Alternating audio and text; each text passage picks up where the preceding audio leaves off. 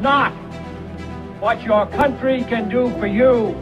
Ask what you can do for your country. The only thing we have to fear is fear itself.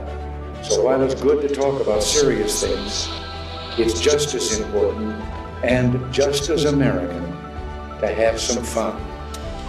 Now, let's have some fun.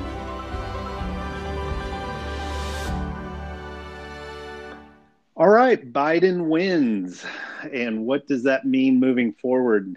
In today's episode, we're going to talk about how Biden was able to pull off this presidential race and what that means, and kind of break it down a little bit more to figure out exactly how he did it.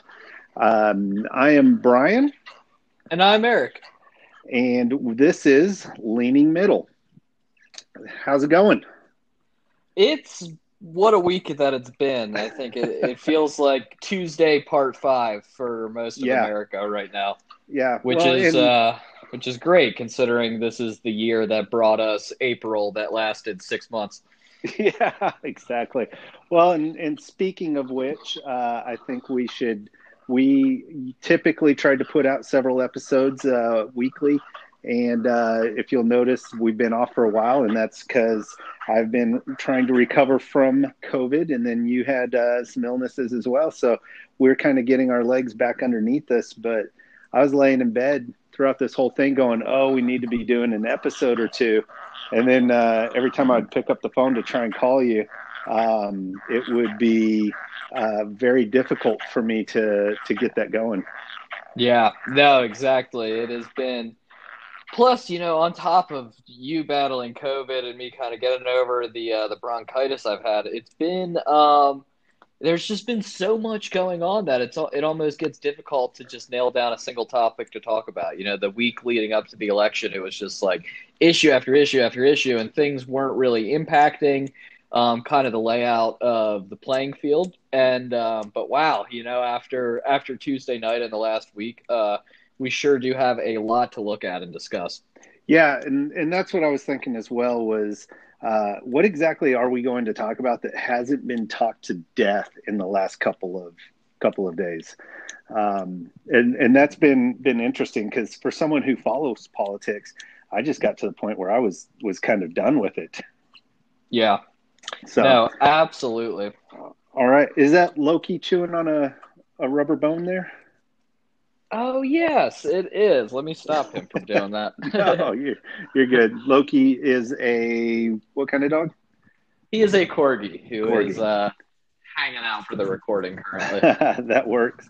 Okay, so Biden wins, and there's a lot of people who are extremely excited about this. And see, you got Loki in there with you, and I've got my cat in here with me. I was going to say, I hear the cat meowing now. Yeah, animals are a big theme today. Yeah, exactly. Okay, so Biden wins, and one of the things about this election is, for the first time in a while, you didn't know the night of election who won. And exactly. For a lot of people, that was very disturbing. For some people, it was to be expected. But one of the things there's several reasons for this, but one of the biggest topics, one of the most probably discussed topics right now is the mail-in ballots. And there's a lot of confusion about what's legal, what's not legal, how the mail-in ballots work, why did we do mail-in ballots? And this is actually a subject that you are very familiar with your work in campaigning. Yes, absolutely. And I can understand the frustration. I think there was a lot of people who went into election night. You had the people on the left and the right who were confident that either Biden or Trump would walk away with a decisive victory. And very early on in the night, it became clear that was not going to be the outcome, And when we realized that it was going to be tight, as most pundits have, kind of called for continually over the last few weeks to kind of get the public ready for that result, it became obvious that this was going to come down to the margins and that this was going to take a really long time. And the reason why it took as long as it did is because of the incredible turnout in mail-in voting casting. And then we can kind of dive into specific cases around the states, but it's both GOP and Democratic lawsuits prior to the election actually held up this vote count in individual ways, which is very interesting.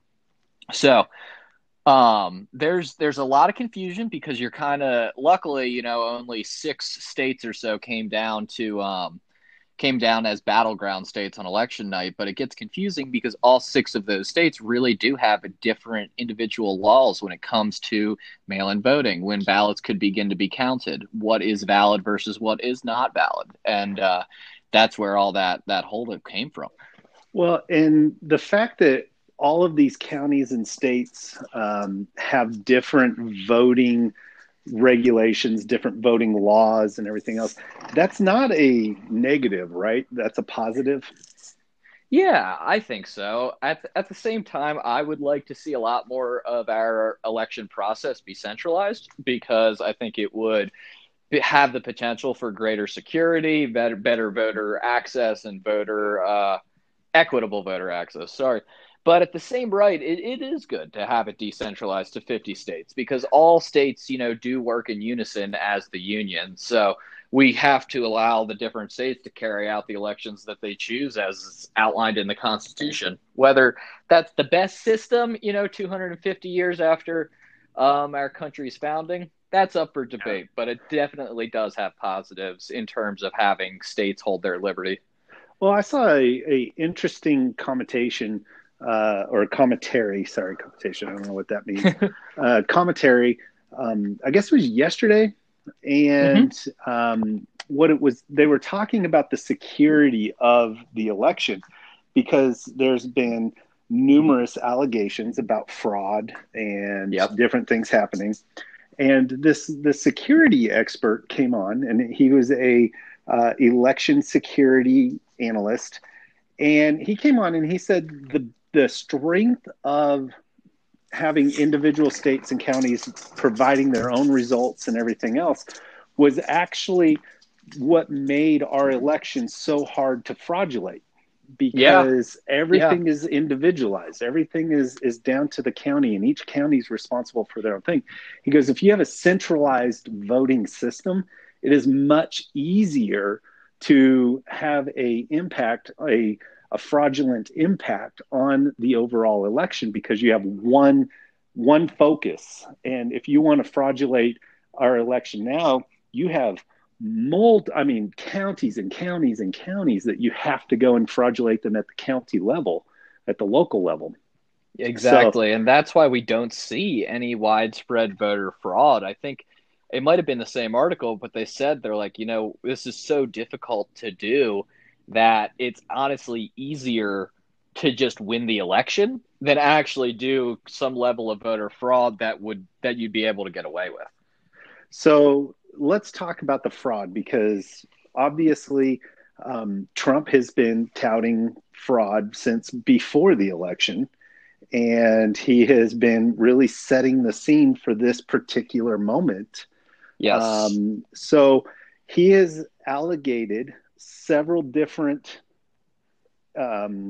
moments of fraud or examples of fraud, but he has not produced any actual evidence that I am aware of.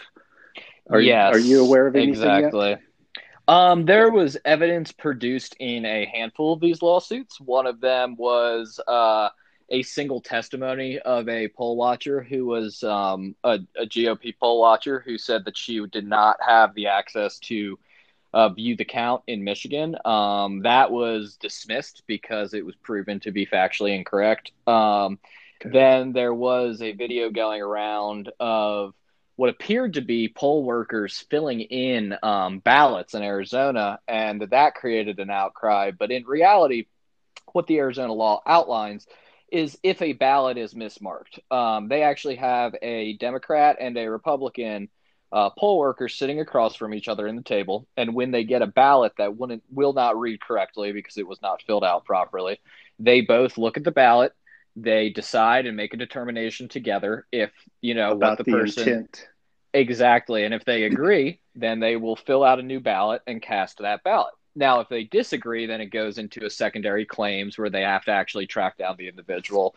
And that's kind of where it expands. But so far, the only evidence almost no evidence has been presented to the courts, and any evidence floating around online is severely missing context for what is actually taking place in these video clips. So as of now, yes, no widespread voter fraud, as many people have noticed. It's very difficult to do and get away with.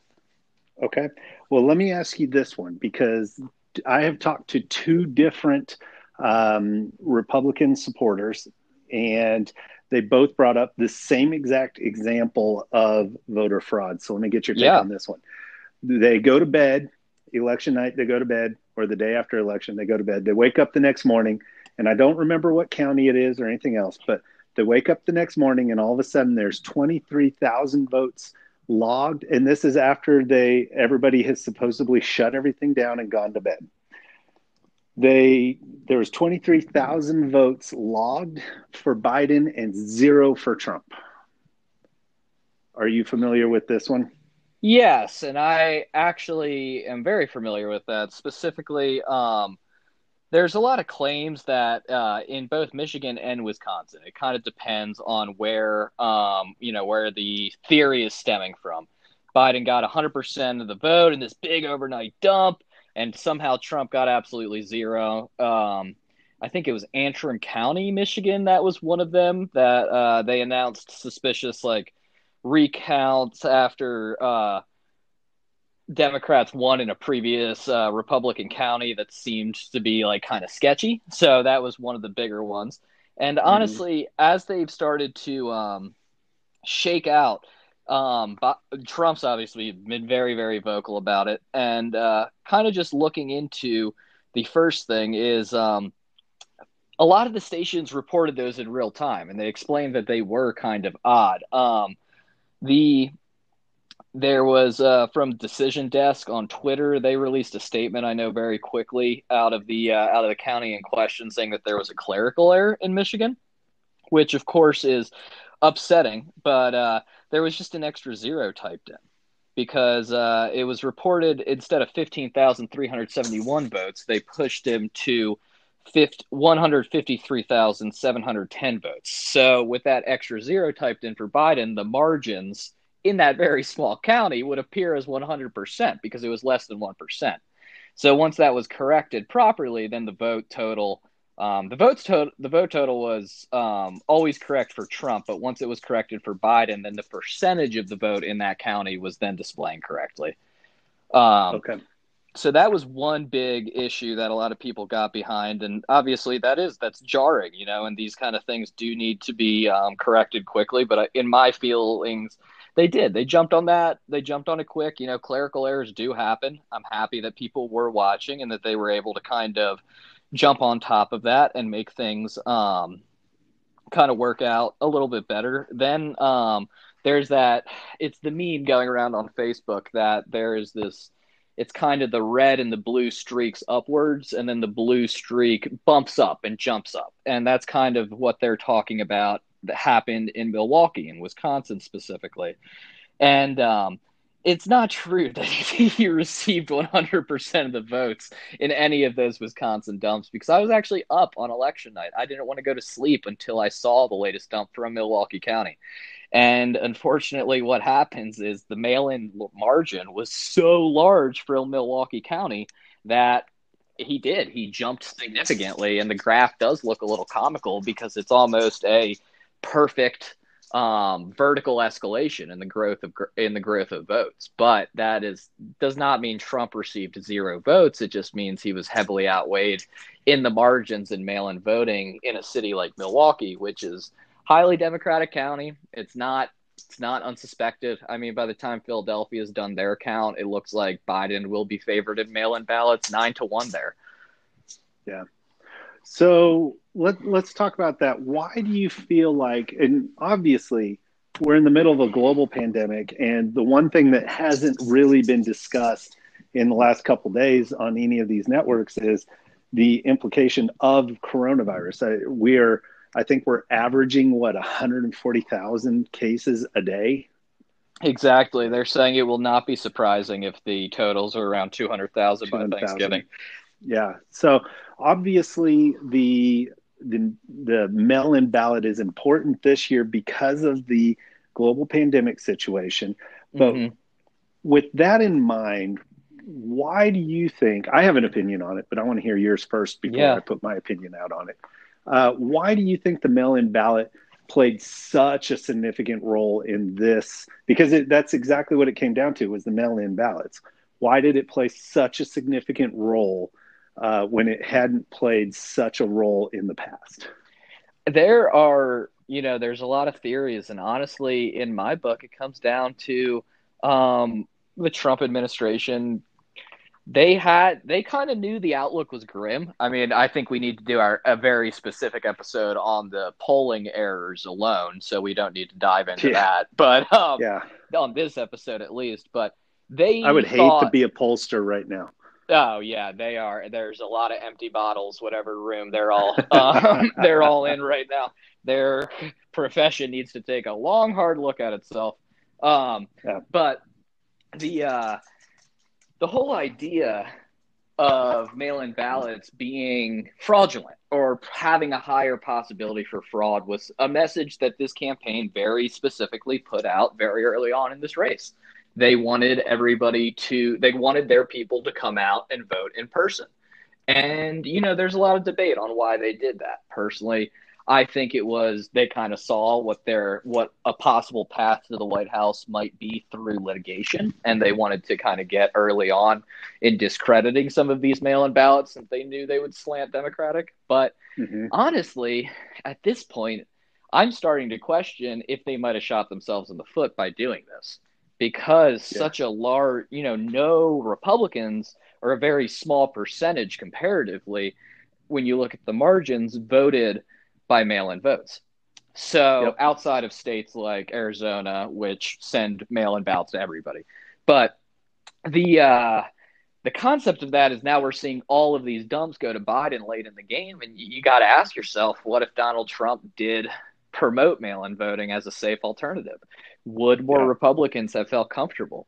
Were people planning to vote on election day who then saw the spikes in coronavirus go up and said, forget about it. This isn't even worth it. We don't know. There's also the people who planned on voting on election day, but for whatever reason, weren't able to go, had a personal emergency, decided against it, maybe just forgot.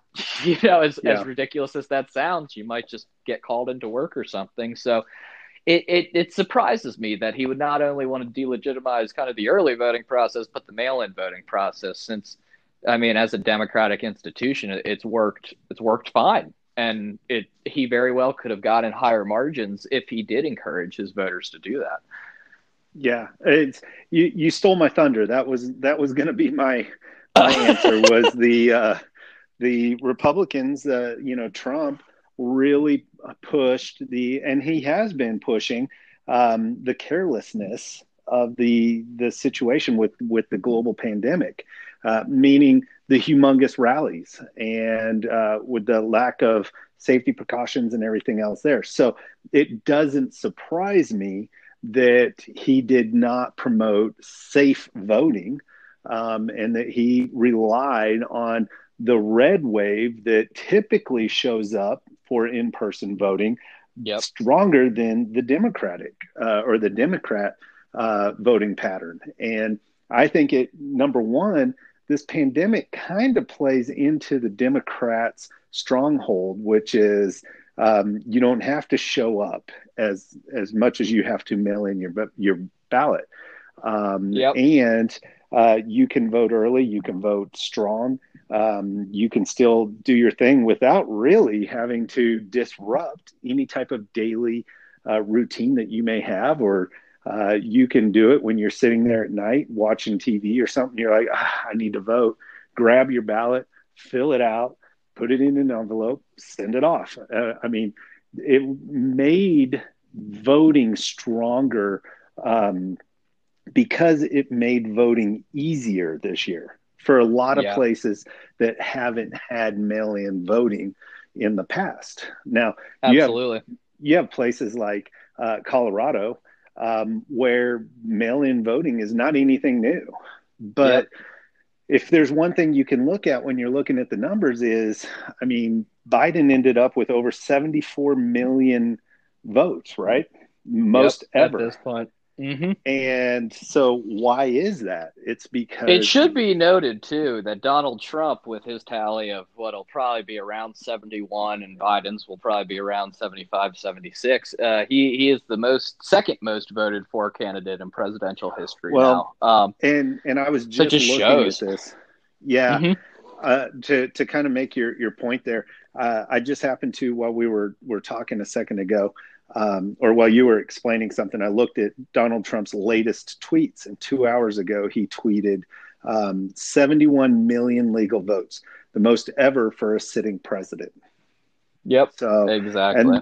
And then right below that, in all caps, he puts, the observers were not allowed into the counting rooms. I won the election, got 71% or 71 million legal votes.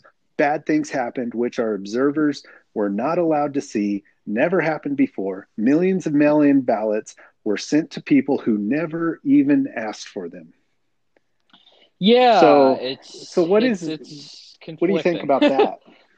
I mean, just honestly, and as much as I am, obviously it's been public knowledge that I voted for Joe Biden, and I'm pleased with the outcome. Just from an objective and kind of sane outlook, it is, I've looked through all of the lawsuits. None of them seem to be carrying any weight, even to the point where there's one that has a chance to get to the Supreme Court. It's specifically involving Pennsylvania's mail-in ballot margins, and it was actually already filed by a special interest group that was challenged. It tried to get to the Supreme Court twice before the election. They decided against hearing it, and they had an appeal in, and the Trump campaign is now trying to join as a party in that lawsuit. So that very well could be heard by the Supreme Court. But even if that does rule in Trump's favor, which is very unlikely, because basically if it were to rule in Trump's favor, it would be saying that Pennsylvanians who followed the law, which was at that time and still is, if your ballot is postmarked by 8 p.m. election day, it can arrive at the counting centers up till Friday at 5 p.m. And if that's the case, it can be counted. They would actually throw out all the votes that did arrive between election day and yesterday at 5, which is Friday. But now the margin is so high, and those ballots haven't even been counted.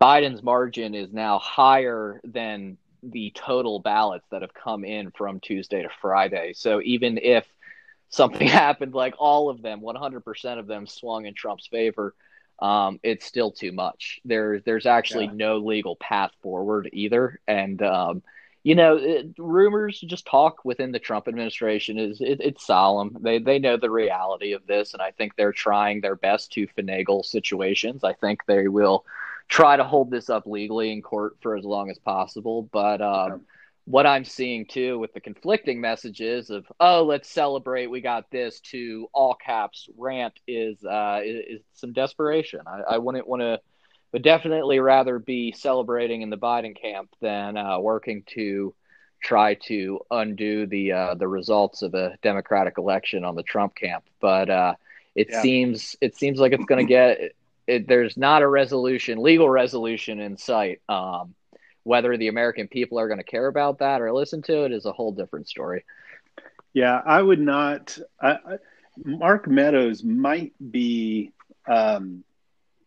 maybe not excited or glad that he got COVID. This is going to come out wrong no matter how I say it. But the best thing for Meadows right now is that he's quarantined and away from the whole situation. Exactly. He doesn't have to deal with it. He might have given himself COVID on Monday night to just say, you know what? I'm going to hide for 2 weeks. Yeah. Sorry, boss.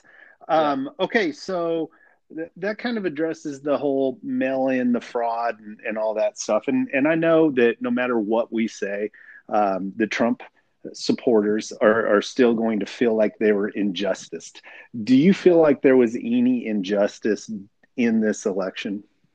No, I don't. And I think, honestly, to be blunt and maybe too out of the middle, I think we're still dealing with voter suppression at mass levels. I think this election was a stress test for our democracy, and I think it passed.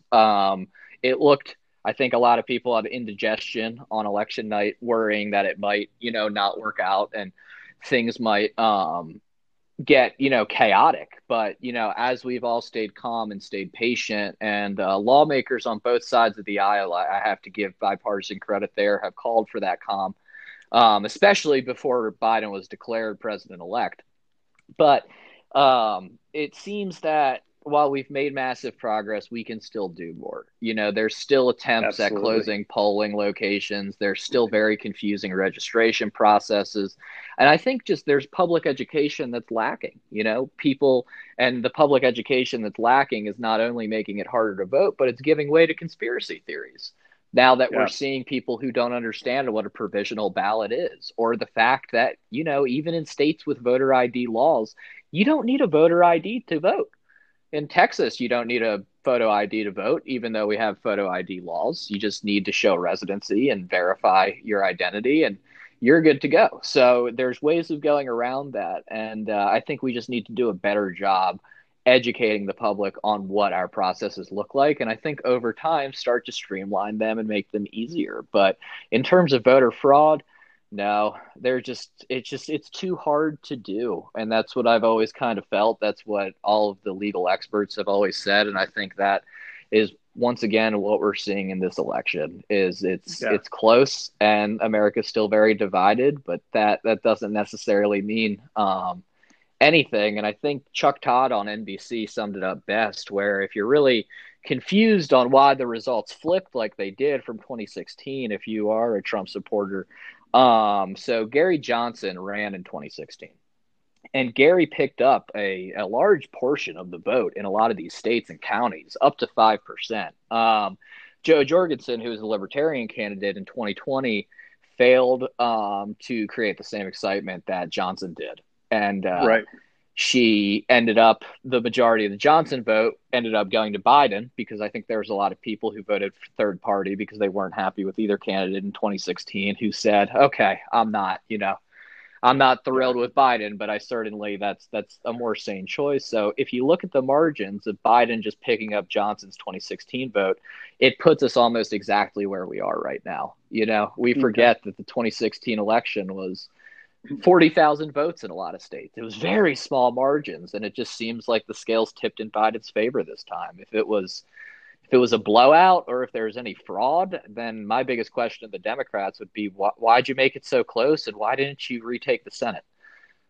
Well, and that brings up one of the questions I was going to ask next, and we're getting kind of close to the end here, but I wanted to ask a couple more questions real quick. Yeah. When we look at why Biden won, what role do you think Kamala Harris played in why Joe Biden won? I think she played a very small but very specific and important part. Is Biden was under tremendous pressure from the Black community specifically. I forget the gentleman's name, senator from North Carolina, or congressman from North Carolina. Is it Jim Clyburn? Does that sound correct? Yes. I don't want to. Yeah. James. Thank you.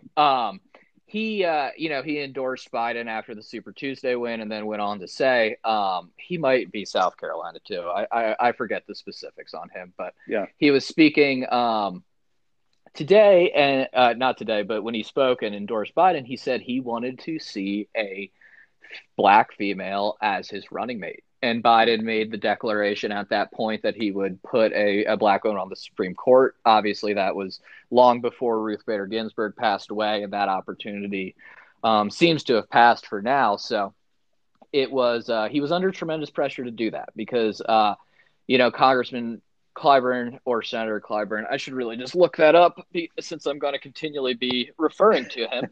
But he is Jim Clyburn, he's a congressman. James. So Is it Jim? it's Jim. Well, I think James and Jim. Oh, okay. I think it's James Clyburn, but he goes by Jim. Regardless, Okay. I have a buddy that does that. His name is James, and he goes by Jim. Okay, So well, I could see that happening too. yes, and he is South Carolina, right? Yep. Yes.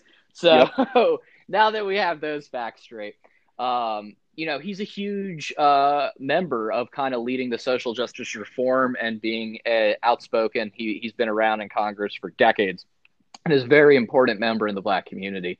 And him putting that onus on Biden and the creation, the ongoing events with social justice struggles between Black Lives Matters, extrajudicial police killings, and ongoing legislation around all of those cases created this climate where Biden really needed to secure the African American vote if he wanted to stand a chance in this election. And I think there was no hiding it. If he picked somebody he had already decided he would pick a woman in one of the primary debates. But if he went against Clyburn's wishes, I think that would have been a massive blowback. So while I think in the large scheme of things, I don't think it was a decision for a lot of voters. I think he would have netted the majority of voters he would have or very close to if he didn't pick Kamala as his running mate. But I think the excitement of that choice helped his ground game significantly. I think it helped his fundraising. I think it helped his mobilizations.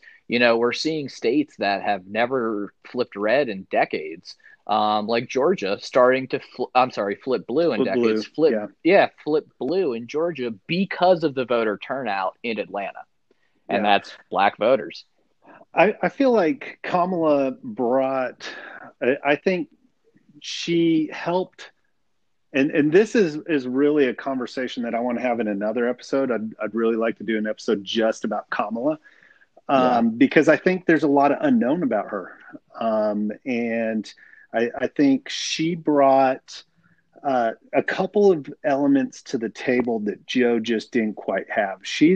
In my opinion, she's a little bit more aggressive, a little bit sharper. Yes. She's willing to get her nose in the fight. And she also is youthful and she has energy. One of the images that always stands out in my mind when I think about Kamala is her basically running down those stairs off of the plane in her sneakers that got so much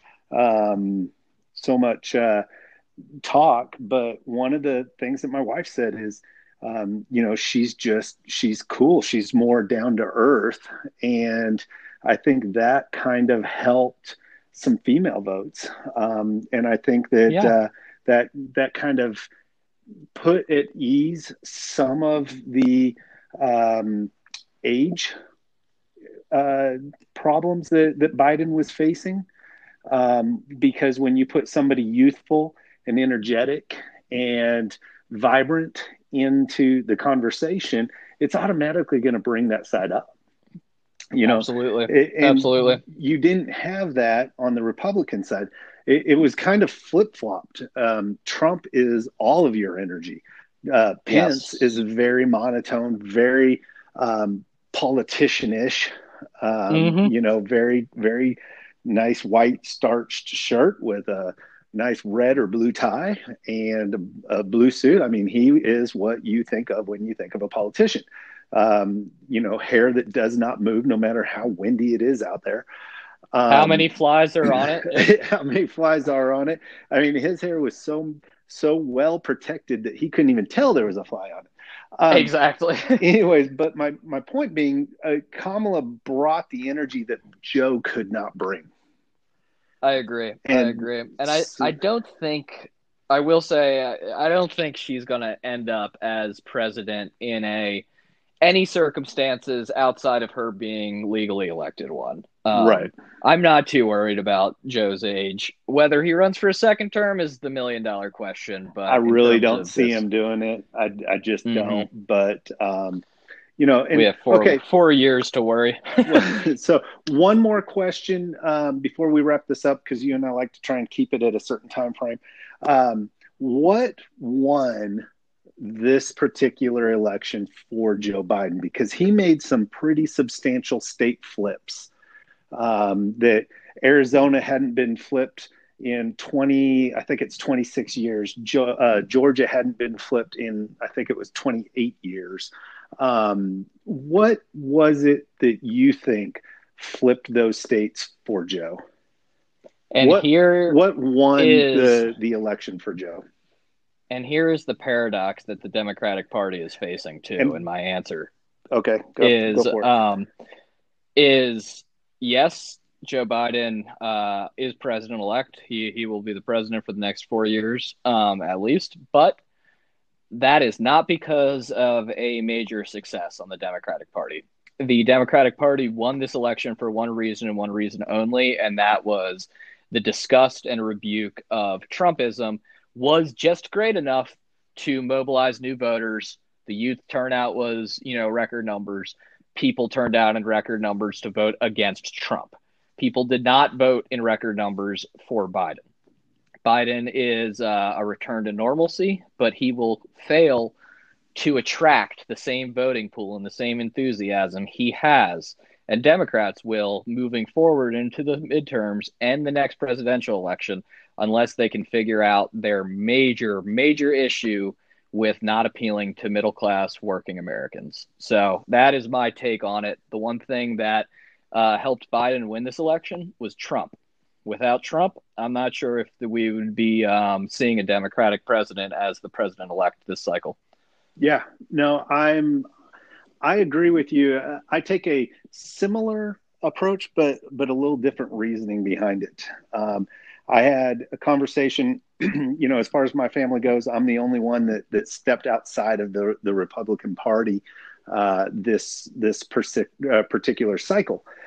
Mm-hmm. And I got a little bit of kind of kickback on that from the family and everything else. Now, but here's my point to that is you are either a Trump Republican or you're a Democrat. That's really all it came down to. And for me, yes, the hard part for me, and if you remember when we first started this podcast, I said I was undecided. And the reason that I said I was undecided was I don't disagree with the values of the party in which I grew up with. Okay. I don't disagree with some of the policies that Trump got accomplished and what he was trying to do. Now, I do disagree with the character of the current president of the United States. And for me, and I think for a lot of other people, that was a hurdle I could not get over. And, yes, I've been told, well, you're supposed to vote based off of policy, not somebody's, the way they talk or the way they act or anything else. Vote for the policy. And my thing is, if I vote for the policy, then I'm encouraging this behavior and this action that is dividing, in my opinion, the rest of America right now. And I can't and I stand love that. by. And it's like, it's the almost up to a certain point. Yeah. Yeah, no, I if it was just based off of policy, then I would have stuck with a little bit more of a conservative approach. I don't consider myself a Democrat. I don't consider, some people have applied or implied that I'm a moderate, and I am not, I don't consider myself that. I might be, and I'm just disillusioned with myself, but I consider myself more of a disenfranchised Republican. And because I can't stand by trying to raise a young son that is in a very impressionable stage in his life, and I can't stand by and watch what's happening without really going, now, hey, listen, you this is all about character, and you need to not talk to people like he's talking to people. You need to not say ugly things like that. You don't need to be implying these types of things. And, you and I kind of texted back and forth earlier today, and I don't know if very many people have seen it, but Van Jones was asked about his thoughts on Joe Biden winning during the coverage. And it was a very powerful and emotional moment because Van Jones kind of broke down. But what he was talking about was the same thing that I was feeling. And I went and pulled my son. He was playing a video game. I went and pulled him off the video game and said, "You need to listen to this man talk." And Van Jones was talking about the issue that he believed was evident in this election was character matters. And Joe Biden won because of his character and because of his belief that we can be reunited as a country, and his belief that it's about helping each other. And this is a man of public service for over 40 years.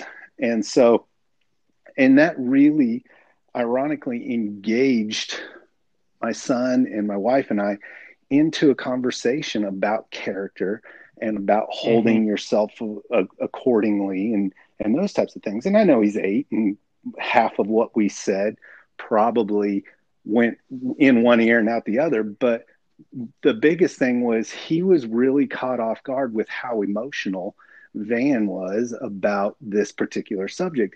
And it really highlighted for me, kind of put into words for me, what I'd been thinking is this was about character. And there was a lot of Republicans that made that same decision. I'm not the only one that made that decision.